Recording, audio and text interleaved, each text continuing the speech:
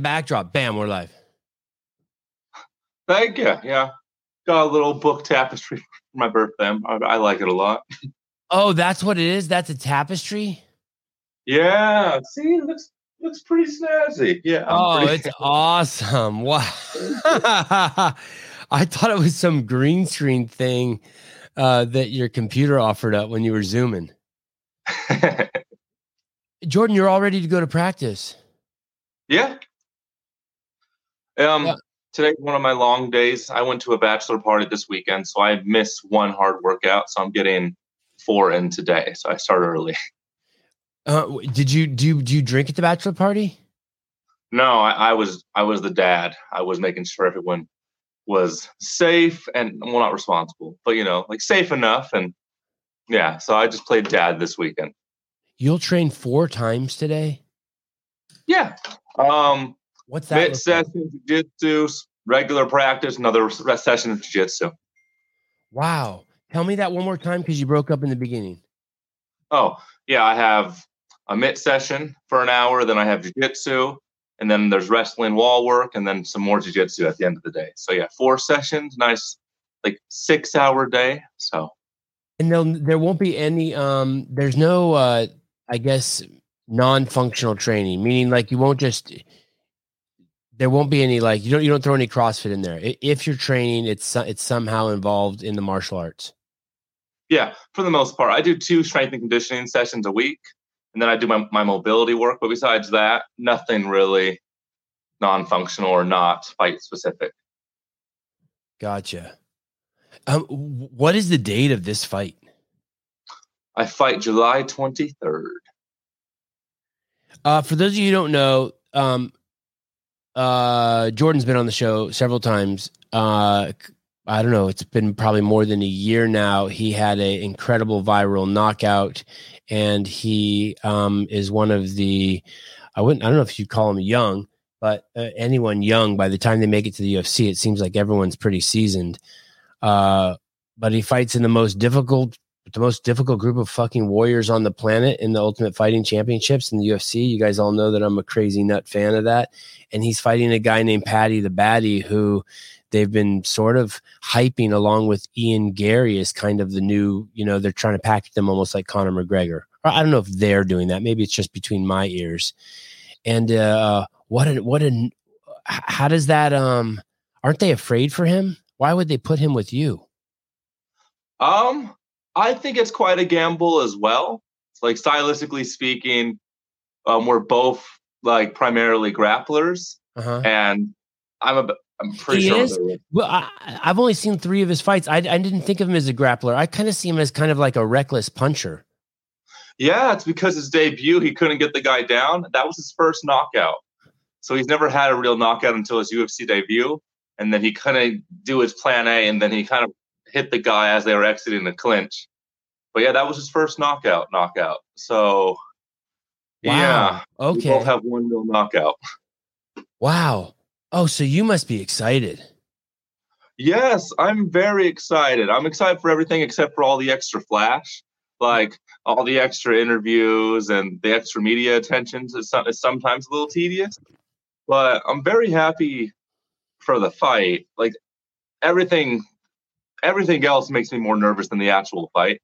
I think this fight is less dangerous than a lot of the other fights that will be offered me at this point. So I think as long as he doesn't get lucky, it should be a very winnable fight, and I like my odds. Yeah, I wouldn't think anyone would want to be on the ground with you. Yeah, especially because there's some fighters who are like, okay, I'll survive on the ground, but none of them really like to engage me too much in the ground fighting. But they're kind of putting me against a guy who's only won when he can implement like a grappling strategy. So I definitely think this fight's going to be very awkward. And I think whoever has cleaner striking is going to win. And I think that's me. I think I'm that guy on that night. So I think you're that guy too. Hey, when you get a fight like this, what kind of energy does it bring to the gym? Like, do you feel it in the gym? Oh yeah, I'm getting a lot of, pats in the back and good lucks from people who have never told me good luck before. I was teaching Sunday school at my church, and some of my kids don't watch fight. One of them's like, "You're fighting that Patty Pimlet guy. I know him. I saw it on TikTok and this, and this." So definitely a lot more attention from people who generally don't, care too much about the whole fight thing. But yeah, everyone at the gym is very excited. I'm getting a little bit more attention from coaches and everything, so that's always helpful. A little bit more work with me. But yeah, this fight has brought a lot of energy, I think, in life to Syndicate. We haven't had like a big fight in a long time. At any point, does someone talk to you, or do you talk to yourself and you're like, okay, I might not enjoy doing the interviews. I might not enjoy the added attention. I really just want to go out there and, and fight. But since it is happening, I'm going to kind of flip the script on that, and I am going to enjoy it. Yeah. It's kind of like make the best of it. Like I'm having a lot more interviews. I'm just trying to cut loose. Yeah. And one thing I never really experienced until this fight is like every time I have an interview, I get like dozens or hundreds of tags on Instagram. Jordan said this about the Patty fight. Uh-huh. And that's kind of weird. Like I say, like some joke, like there's a riot when I twerk on him. And I'm tagged like over 100 times from other Instagram MMA pages. And everyone's commented on it. It's on Twitter. And I'm like, dude, it was kind of lighthearted as a joke. But now it's like, a simple fight or freedom. Now I have to twerk on him because everyone's like desires it. And it's a bit strange. But it's kind of fun to like see the reactions. Yeah. It is a, he's never fought anyone, I don't think, who as many people know as you either. This must be pretty trippy for him. I know I suspect that he fancies himself to be the weirdo, and you've definitely matched him in that sort of that eccentric category. I wonder if he's kind of freaked out by that. We kind of saw that with Glover and Yuri, right? Yuri is quite the eccentric. Right? The way he moves and even when he's getting beat up, he's like patting Glover on the back. Like, did you see those things, those weird gestures and things he does during the fight? Yeah. Yuri's a weird one. Yeah. Us weirdos are definitely going to be represented in the future of the sport. That's for sure. Yeah. I mean, I love it. I would love to know what's going on in his head. He must be tripping. Do you ever feel, I don't mean to bring the energy down, so I'll try to keep it in a positive way. Do you ever realize or feel like you're all alone? Like, this is all on me. No one else cares. If I fail, it's me. If I win, it's me. It's like, fuck. Yeah, I don't really feel like I'm alone when I'm not successful, because when you win, everyone wants to take their little piece of credit. Everyone likes to be involved when you're a winner. Right. But when you lose, everyone's like, you didn't do this and you didn't do that. So for the most part, since I usually win, I haven't felt alone in the sport so far. But this point, I'm definitely feeling overcrowded. Like sometimes during this camp, I think I would have preferred to feel more alone, a little bit more by my lonesome. But yeah, it's kind of weird when not a lot of people around you kind of understand. Like, oh yeah, you must be so excited about the big fight. You'll be famous if this happened. This is like a career-changing moment. How do you feel about it? And I was like, I kind of take every fight seriously. Right. So for me, it's like, it's just a fight. All the extra flash, that's not real. All the pressure that comes from that is like from inside my own head. So for me, it's like every fight's the most important fight of my life, because you don't want to win this. You don't want to lose this one any more than you wanted to lose the last one. Yeah. Like they're all equal. Yeah. The only bad thing is it's on a bigger stage, but I'd rather lose when a few million people are watching than lose when there's 10,000 people watching. So for me, it's all the same. I get the same love and the same hate for a win, and I get paid the same. And for me, since the most important time is now, every fight's the most important fight. There's you don't have a plan B, do you? I mean, not like a hard plan B. I have 9 credits left for my degree. I could go to law school, but political science is kind of a useless degree. So No, not really. I don't have like an immediate plan B, but I think in like 3, 4 years I could be stable in some other aspect. But besides being like a personal trainer coach, not really a plan B for the time being. When you missed your training to go to that bachelor party, were you hating on yourself? Were you able to enjoy the bachelor party, or were you pretty hard on yourself? I'm pretty hard on myself. My last camp, I dislocated my ankle and I had strep throat and I missed 2 days and I was like on myself. And I have been in camp for almost 7 months straight. Like I think sometimes I actually need to like tone it down a little bit because you shouldn't be in camp for the better part of a year. So I definitely beat myself up. I'm always afraid like if I lose, it's because I don't think it's because of one missed workout. I think it's because of the attitude that makes you miss workouts. So I feel like a lot of fighters get obsessed with like every individual session, but there's been so many times during camp or during my training day where I'm like, today was kind of a waste of time. Like you drill something that's stupid, or maybe you kind of got injured and the rest of the workouts are kind of crap. Maybe you just weren't feeling well, didn't hit any PRs. So I had a lot of training days where it didn't really feel like I progressed. And that's how I kind of rationalized it. Like, it's okay. I didn't work out on Saturday, but went for a nice strenuous hike. I did a lot of film study, and that helps. I definitely improve whenever I do film study. So I kind of just had to rationalize it that way. David, thanks for the loot, dude. Very kind of you. David's asking, what's your favorite submission? Ooh, that's so hard for me. I think my favorite submission to train is definitely like a guillotine, anaconda. Like either one of those are probably my favorite submission.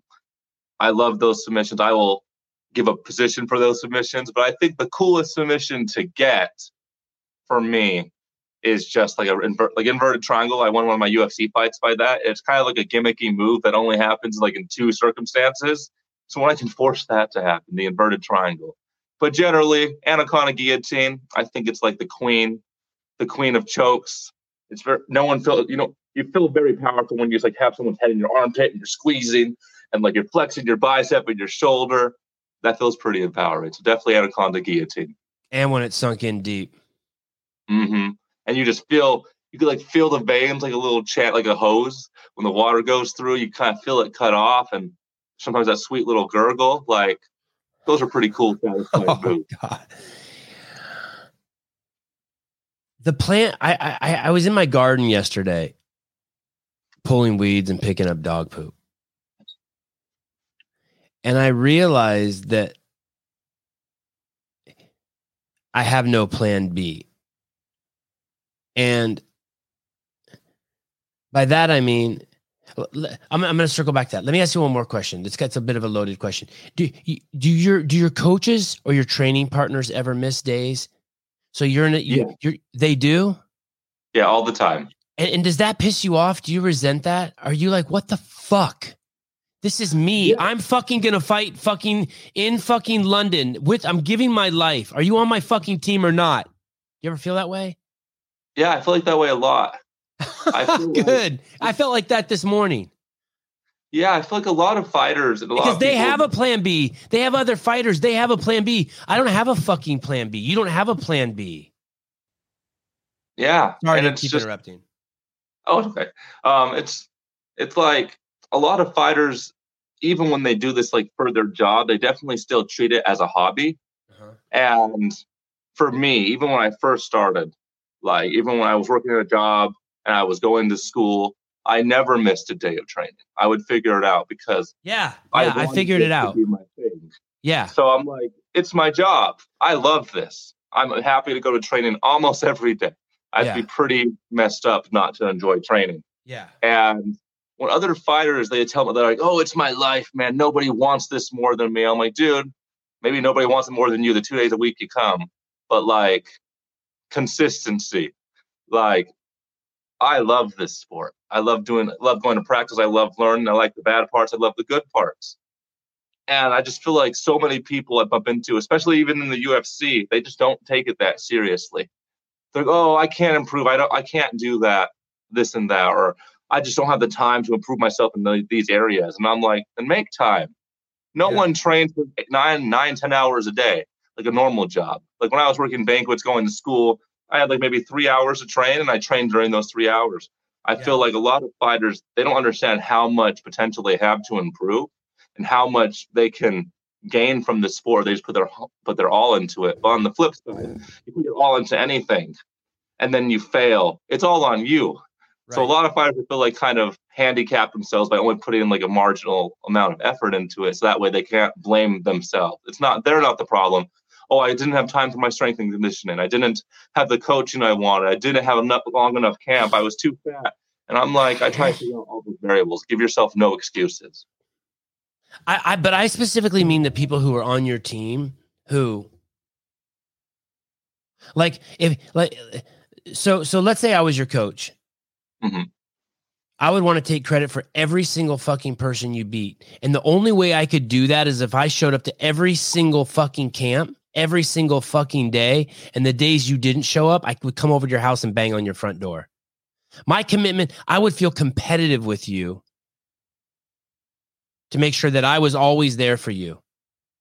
I would fucking surprise you and call you at 10:30 at night and be like, Jordan, I'm at your front door. Let's go for a run.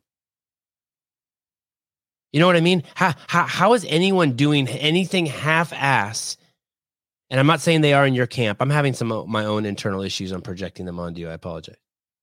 How does anyone want to be a part of the Jordan Leavitt camp? Did I pronounce your last name right? Oh, Leavitt, but it's close enough. Leavitt.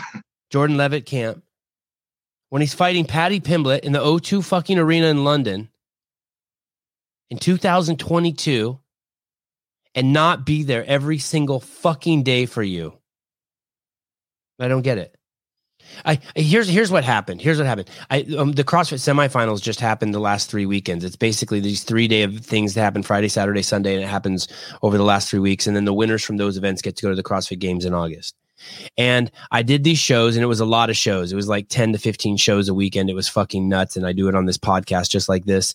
And after these 3 weeks, I'm looking at one guy. So I had a bunch of different people help me with the show, which is awesome. And I love them. But there was one guy who did every single fucking show with me. And last night when we were all done, I'm sitting there staring at him. His name's Andrew Hiller. And I go, holy fuck, you have no plan B. He goes, no. I go, you want to fucking win YouTube? He goes, uh-huh. And I just realized that not to take a dig at people like David Goggins or Jocko Willink or any of these people, or Jordan Peterson or any of these people who talk about fucking leadership or motivation. But the greatest thing that can happen to you if you want something is not to have a plan B. And the second greatest thing is to find someone else to work with you who doesn't have a plan B, or to find a wife or a husband who will support you while you don't have a plan B. Because if you don't have plan B, you're just in. You're like a Labrador chasing a tennis ball. That's it. And I was just wondering that this morning. I was like, fuck, if you're a fighter, it's all on the line. Yeah. If you can't fall forward, you have to fall on your face. I mean, if you can't fall back, you have to fall on your face. A lot of people, especially like my family, very professional. They're like, well, you need to have a fallback. And I'm like, no, like, this isn't something where you put some of your energy backwards to try to move forward. Like, I'm either going to succeed at this, or I'm going to fall on my face. But I'd rather fall forward. You know, like I don't plan on falling back on anything, because I feel like the moment you kind of doubt yourself, you're kind of putting that out into like the world. Like if you imagine doubts, you plan for doubts and plan for failures and stuff, you're going to fail more often than you think. Yeah. How do you think you're the best Jordan that you've ever been right now? Yeah, I think every week I'm always learning things. I think I improve every week, and I definitely feel like even I improve even little things every week. Like my amount of discipline's gotten better, and I think it's because I have a little bit more self-belief. Every fight, the more experience I get, the more confident I'm feeling in my abilities. And yeah, I think right now I'm the best Jordan I've ever been. Did you watch the fights this past weekend? I haven't caught up all of them, but I've seen the pay-per-view part. Okay. And when there's two guys in there like Yuri and Glover, Do you have a plan? Do you have a speech ready to give yourself if it goes to the super deep end like that? Ooh, no. I've always like I get like it's almost like a spiritual experience when I watch fights where you see like the battle of wills. Like you could Yeah. tell like there's very few fights where like both these people are giving it their all.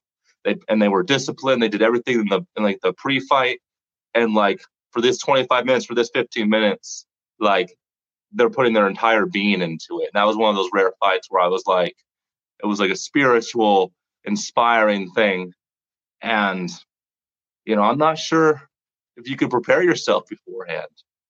I think I'll tell myself the right words when I find the right dance partner. And I just haven't really been pushed too much in my fight career. I've never been in that position. Like even when I lost, like I didn't really encounter too much adversity. So I feel like whenever I do encounter adversity, I definitely feel like it brings out the best in me. And I'm really excited to hopefully get a fight where it kind of like wakes the dog in me. I dream of having at least one fight like that, where I kind of get I, to see what's inside. I like the way you said that wakes the dog in you. Can that happen? Does that ever happen in training, or do you ever do you ever go to a place in training where you hear yourself start giving yourself a pep talk? Yeah, it happens a lot. Like especially now that I'm like UFC fighter Jordan Leavitt, there are a lot of people that come into training. They definitely kind of want to like make things a little bit more competitive, or a little bit more heated than I want, Uh-huh. and I kind of have to like assert my dominance a lot more often than I used to. Like I used to be like, okay, this guy's a nobody. Like it's okay. He could like have this round. I'll keep going 60%. But now it's like a fight against like my ego sometimes. Like this guy is trying to like hurt me in sparring. I'm like, okay, I have to hurt you now, kind of thing. And it kind of wakes me up. But I fight myself a lot more often, probably at least once a week.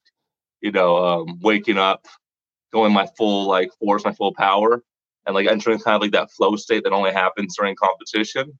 I think I'm getting more used to, you know, not being afraid of myself.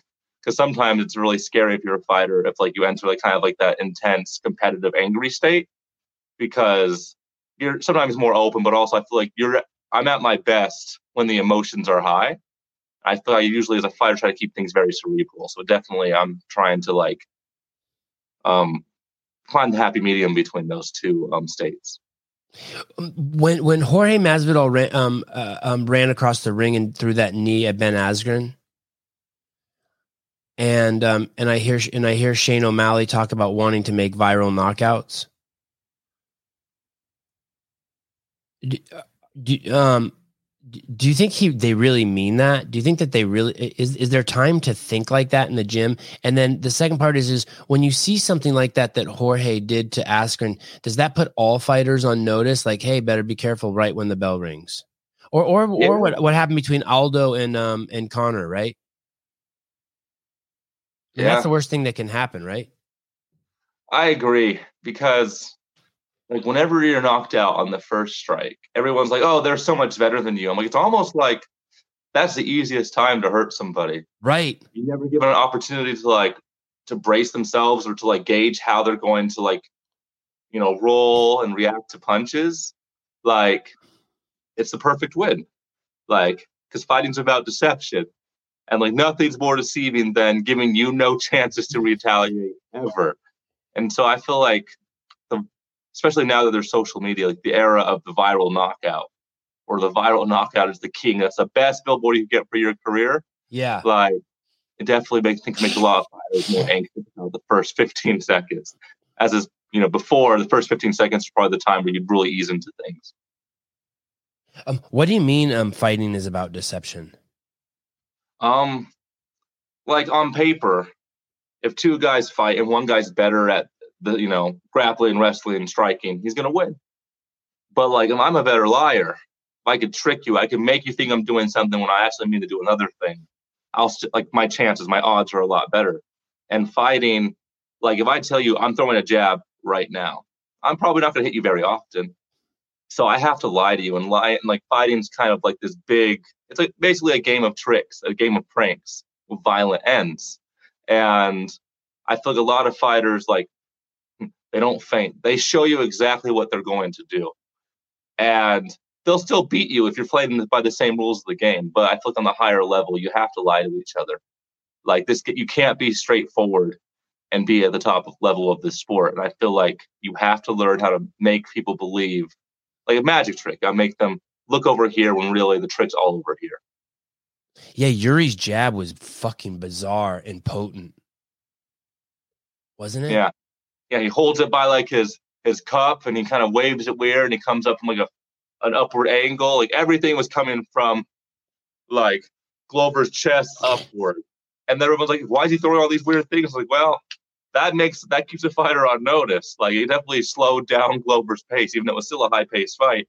Like, Glover couldn't just do his usual slip overhand because you can't slip something that's coming down your throat. So, yeah, Yuri, he's very good at deceiving people.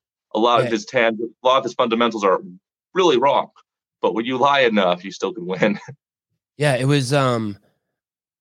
I'd never seen anything like it. I mean, people say that. I mean, you have a very unique style too. You're very, you're in great company. Yuri, Dominic Cruz, these fighters. It's like, wow, you've never seen anyone move like that. Tony Ferguson.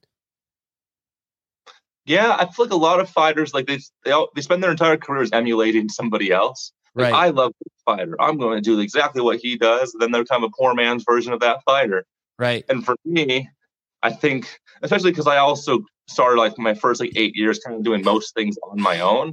Like, I started striking boxing people at the park, no coaches. I started doing jiu-jitsu by learning off of YouTube and Patreon and all those things. I kind of have been self-taught for the most part. Like my A game, no one taught me my A game. So I feel like when I fight, now people are kind of becoming savvy to okay, no, Jordan knows what he's doing. It just looks weird. And I just feel like when I fight, you could tell, okay, he has a goal. We're just not quite sure what his goals are. What do you mean you used to fight in the park? Before, when I was in high school and I was just wrestling, I couldn't focus on MMA. So I got me and some friends. We'd go to the park and we would box. Wow. And then other people at the park would want to jump in and box. I boxed a lot of random strangers, which is really dangerous in hindsight. But I was just boxing people at the park, in the summer, in the winter, barefoot.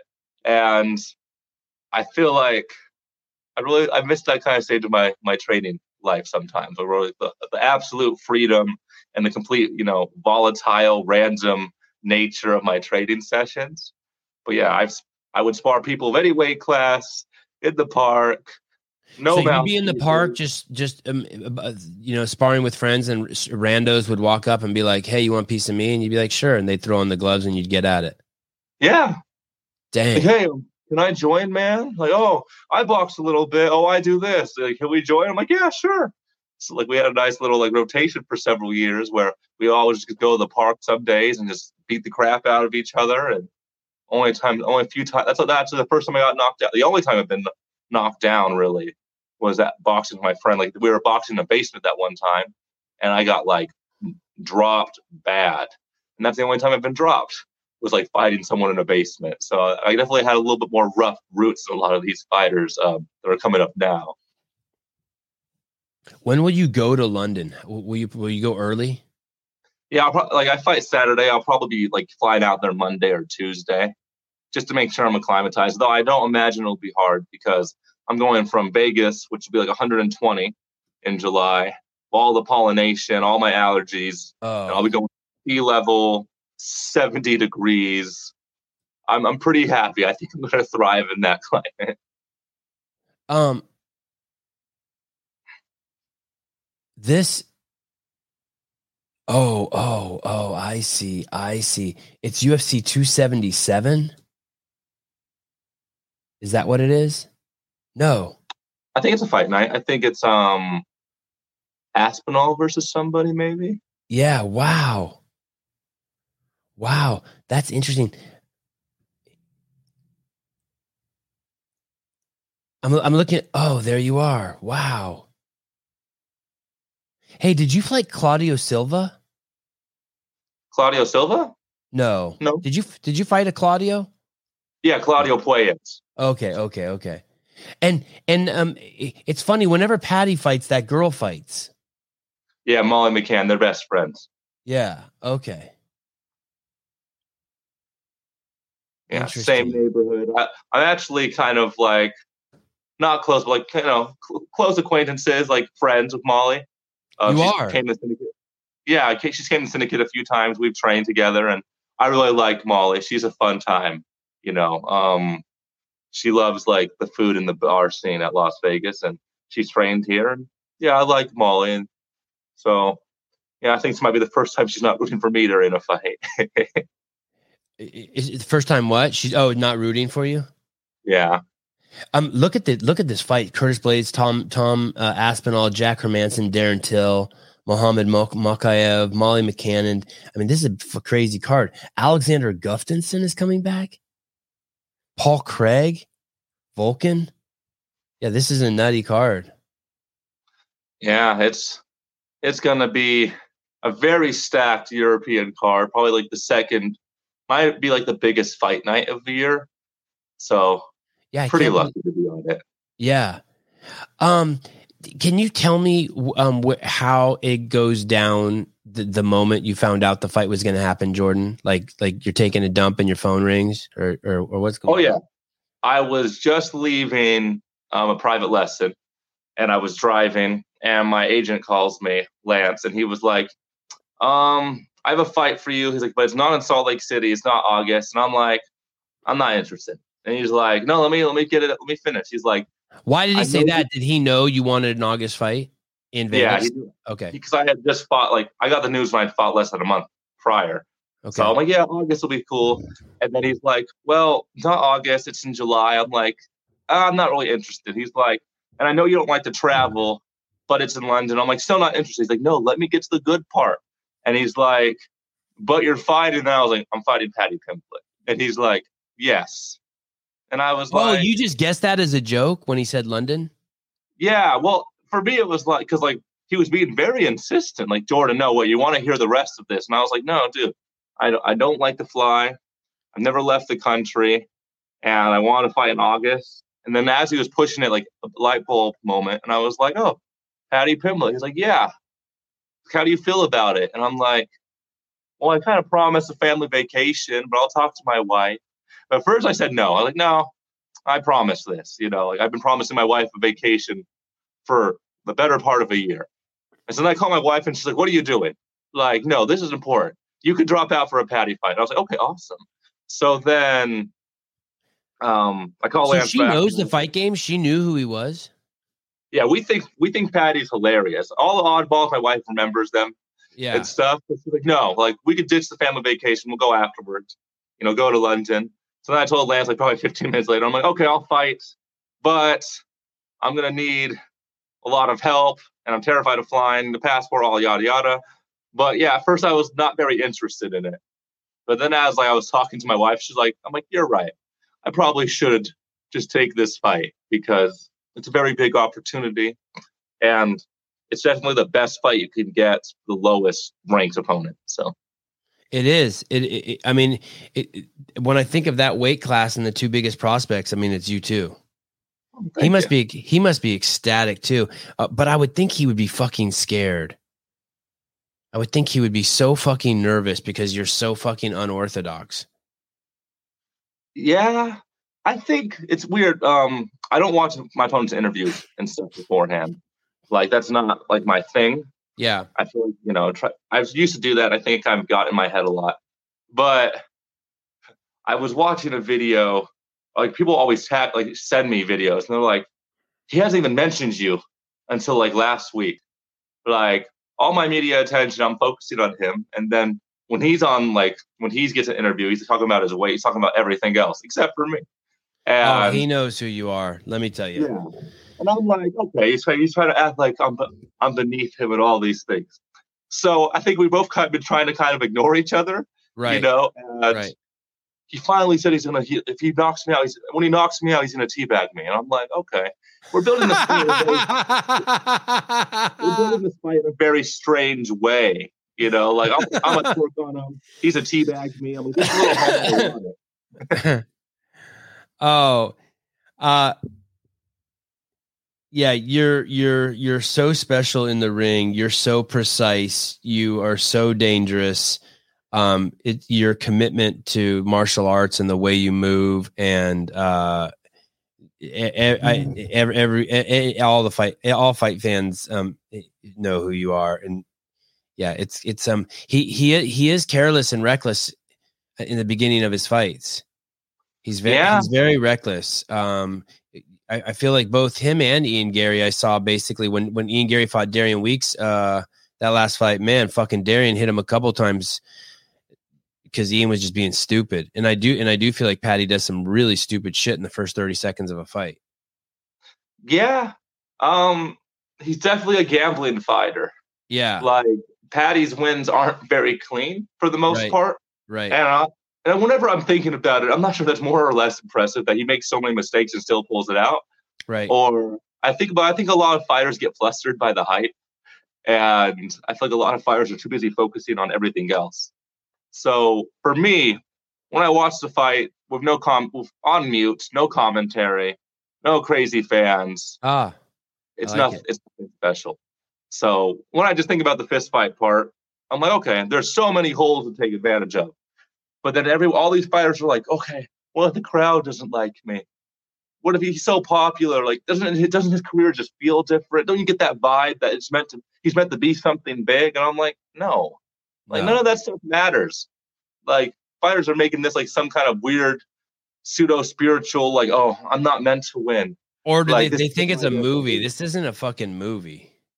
Yeah, man. Like it doesn't it's a fight. It could end almost any way possible. And you're focusing on like, oh, but the story, I'm the one that's supposed to lose. And I thought about that. I'm like, oh yeah, narrative wise, they would rather have me lose. But like, I was supposed to be Claudio Puelles, and I lost to him. And Patty's supposed to beat me, and he's going to lose to me because is that what the odds are? They say he's supposed to win. He was a minus 400 favorite when they announced the fight. And is that means he's supposed to win when you're the minus? I don't know gambling. Yeah, it means if you bet you'd have to bet $400 to win $100. Oh, for him to beat me. Maybe so I've never bet on a fight. Maybe I'll bet on you this fight. Oh, I appreciate that. It'd be very flattering. But do you gamble? No. Oh, yeah, me neither. Yeah, like I'm too human. I definitely know I don't think like a computer, especially because I know all these fighters. I'm very emotional when I watch fights. I am not going to put my money with my feelings. Like it's not worth it. I like to just enjoy. I have too much anxiety watching fights as it is. I'm not going to add to the anxiety. If when you go train today, those 4 workouts, will it be 4 different coaches or the same coach? There will be different coaches, all different coaches. And if one of them doesn't show up, what do you do? I have like a fail-safe of training partners that I can train with anytime, like after 2:00, and they're willing to like jump in and like really help me out and drill. And I think that's one good thing about like building all these friendships in the sport. Yeah. And like I'm very like open with my time. Like whenever I have training partners, even amateurs who are like my friends, like they need me for a workout, I'm there. And I feel like, you give more. I feel like, you gain everything right that you give. I feel like I'm very giving to a lot of like my training partners that are always willing to like help me out. But if I miss 1 workout, we'll still be good. Miss 2 workouts, still be good. 3 might be a little bad, but yeah, I have some good friends that are always willing to help me get some good work in. My favorite part of the story so far is that your wife is so supportive. I do like that your training partners are supportive. I'm just really fixated on the Plan B thing this morning. It's so cool that your wife said that to you. Were you stoked? Were you like, God, I married the right person? Oh yeah, I'm always like having like a mantle like thankfulness when I'm talking to my wife, and I think about like who else I could have married and how all these other fighters have like partners where it's like their relationship is opposed to like their fight goals and their fight career. And I had a wife that when we got married, she was literally like, okay, I'll work, pay the bills, because you need to train full time. If you can Yeah, get private crazy. lesson, that's good, but like this is your dream. And like she was willing to sacrifice and take care of me. And she had no like timeline. We're so okay. And that at this point, you'll be in the UFC and you'll be taking care of me. She was just doing it open ended. And she supports me. And I always try to like put everything else first, and she's always trying to put me first. And I'm just very blessed that I have a partner for the rest of my life that kind of supports me no matter what. And I think when you have two people that are very giving, it's they usually end up marrying someone who takes a lot. And I definitely didn't marry someone who takes a lot. I feel like me and my wife are constantly trying to one up each other. And yeah, I'm very blessed. Yeah, congratulations. Your fight is on July 23rd. It looks like the main event starts at 11 a.m., which means those of us in California, if we want to see you fight, I bet you we're going to have to get going like probably like at 8 or 9. And then you fight. And then what happens after you win? Do you stay? Will your wife be there in London with you? No. You have a kid. She has a baby to take care of. Yeah, baby to take care of. And yeah, it's just too much hassle. I agree. And I agree. I agree. Yeah, I wish you could come. If it was in the States, we'd fly. But yeah, and she also wants. I even offered. I'm like, okay, like we could fly you out. Feel about like $2,000, but like we can do it. And she's like, no, because she's like, when you're in London, you need to be focused on the fight. Yeah, She's smart like, woman, man. Worrying about me, and I'm like, okay, you're right. And then when will you come home? They fly you back like 16 hours after you fight. So I'll be back home Sunday night. All right, bitching. I'm gonna start bugging you right away. I want to hear all about it. I'm so excited for you, dude. It's how fucking cool. Well, Patty. Well, Jordan, I'm so excited about your fight with Patty. I'm so excited every time you fight. And thanks for coming on. I know it's 7. You're in Los Angeles, right? Basically. Oh, Las Vegas, but yeah, same time. Oh yeah, that's right. Shoot, sorry, not myself this morning. Anyway, thanks for coming on, and I will be in touch. And you're always one of my favorite guests. Thanks for coming on, brother. Thank you, man. I'd love to be here. I'll see you next time. All right, see ya. Yeah.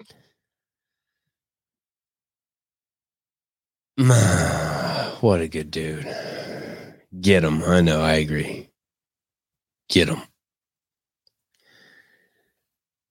I could talk to him for another fucking hour. I'm starting to feel bad because I feel like he should go train. He has his training shirt on. I am not myself. Man, I was fucking wound up and pissed off this morning. Whew. Whew. That's about as wound up as I can get.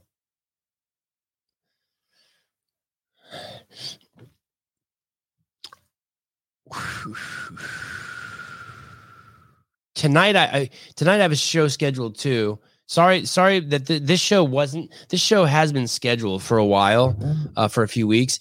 For some reason it didn't get scheduled on YouTube. That's why you guys didn't know. And I really apologize, Jody. You are such a fucking loyal listener, and that's fucking crazy that we didn't have it scheduled. And I used to do all the scheduling, and I need to get back to doing that. So yeah, that's just a huge fuck up on my part. Tonight we have Paul from who's going to talk to us. He's been on TRT for a couple of weeks. He's the guy who spent 80 days in coma.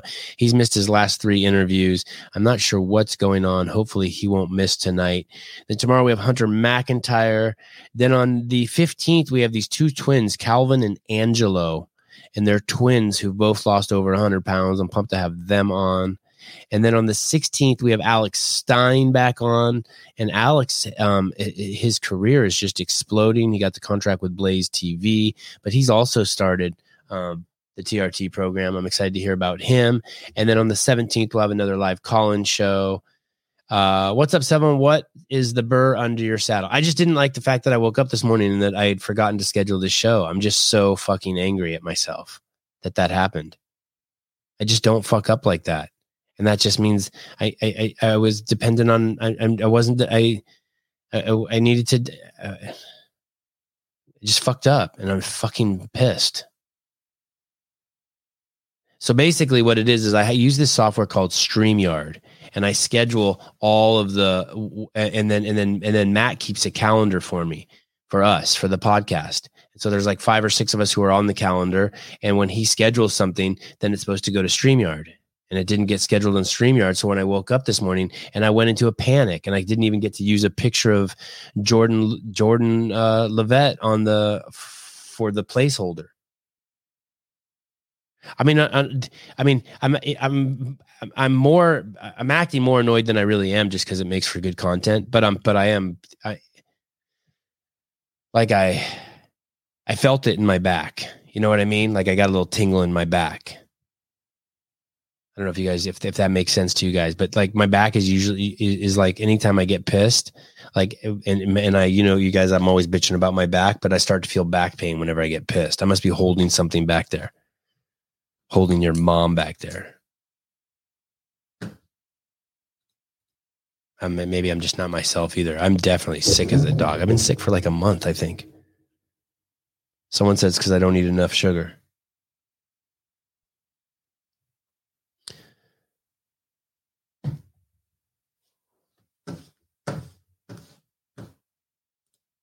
I wonder what the longest I've ever been quiet on this show is. I'm going over to my live call-in show to see if I have any notes here.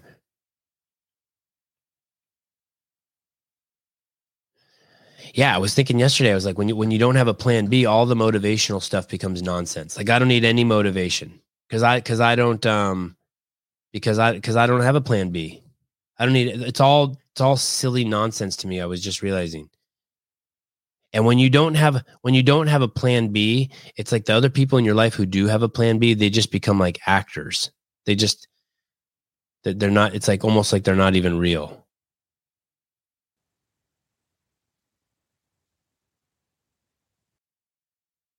I don't know how to it's the greatest place to be. It's scary. I'm sure a lot of people don't live their life like that because it's scary. But it's kind of like Forrest Gump. It's how I imagine Forrest Gump. I've always described myself sort of like as Forrest Gump. Just put my head down and run off in a direction. I don't know the Daily Stoic, but I know if it's the guy I'm thinking of, there is a guy on Instagram that is just a complete tool. He's the Stoic guy. He is a complete tool and a charlatan of the highest order. Ryan Hall, or I don't know his name. But everyone talks about him Stoic. He is a complete charlatan. He's a disgrace to humanity. He's a vile human. He has this platform that talks about stoicism, and he himself is a man who argues his own weaknesses and those around him. He is a bad person. Yeah, like Jody says he doesn't like the Daily Stoic. Is that the guy? Yeah, he is a shit bird. And I've explained it before, and And I've explained it before. Yeah, a Holiday guy. Yep. Is that his name? Ryan Holiday or Mark Holiday? Yeah, I think that guy wrote the book. Someone would have to pull it up. But when I had that guy on, the yoga teacher guy who I saw in Rogan, and I had him on, I tried to push him into the deep end. Not push, lead him into the deep end. And when someone doesn't want to go into the deep end, that's fine. But in the deep end of the pool, there's stillness. And from stillness, there's only one thing that can happen, and that's movement. And that movement is reaction to something. So when you're in stillness,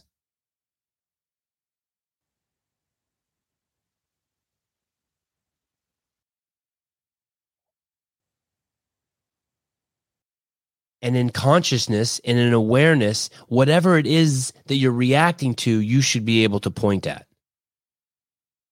So imagine someone getting a tattoo. You should probably know the 3 or 4 thoughts that built up to you getting a tattoo, to see the fucking deep origins of what caused you to react like a fly that just flies from one pile of shit to another to do that.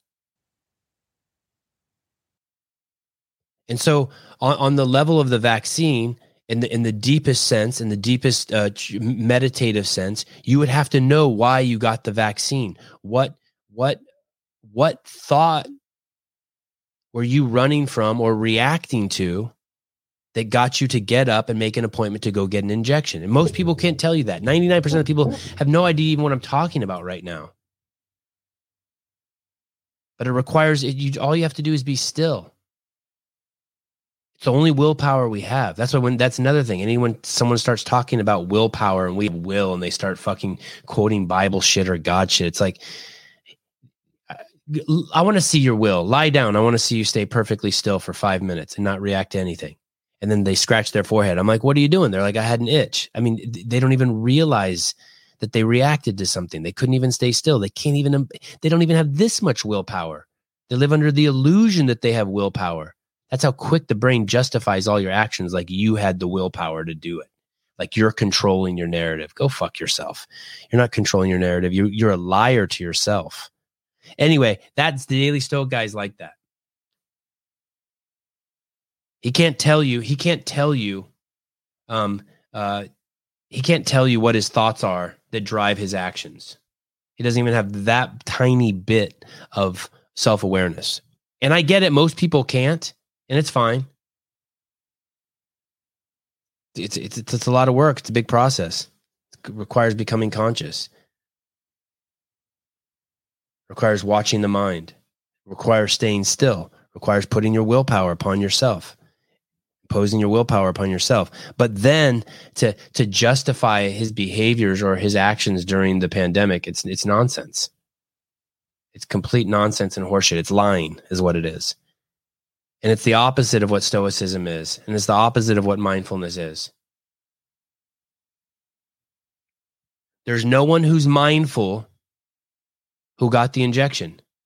I know that's fucking going to be like completely hard to believe. There's no one who's 100% mindful who got the injection. It doesn't work. Unless they were just sitting there under a tree and someone just walked up and gave it to them. And that was their karma. I can't rule that out. But someone had a fear-based thought or some sort of thought that they reacted to, and no thought is real. And that's how everything works. That's why you put food in your mouth. That I just explained to you the whole mechanism of how life moves forward. No plan B. God, I'm kind of stoked I have no plan B. There's like a blind stupidity to it. Just like you almost have to be dumb. It's kind of like this benign dumbness I have.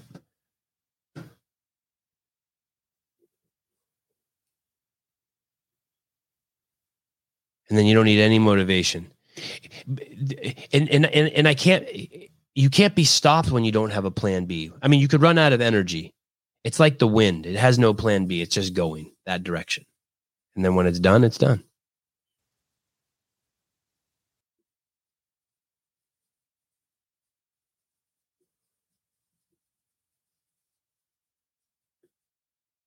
When I used to play Frisbee, a lot. 4 or 5, 6 hours a day. No shit. And I was homeless. And I did that for years. Go to the park and play Frisbee with people. And no matter what, if you threw the Frisbee, I would try to catch it. Even if there was 100% sure I could never get it, I would still run after it. And sometimes you catch those. And that's what would make the crazy catches.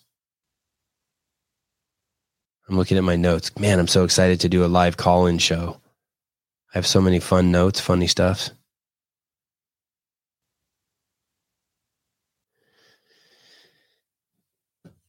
Do or do not do, Jeff Birchfield. Okay, guys. Well, thanks for letting me go on my little tirade today. Thanks for joining us with Jordan. Make sure you guys check out that fight that he's on. It's actually, I was going to say it's free. It's not free. You have to have cable, but it will be on ESPN. It's not a pay-per-view. It's July 23rd. It's in the morning. It is really going to be a crazy hyped fight. And it's if you're a fight fan, it's an incredible card. Darren Till's fighting on the card. That's all I got. If for some reason tonight's show does not work out, I will bug Susan and see if he wants to do a live call-in show. All right, I'm off to play some tennis with the boys. Love you guys. Bye-bye.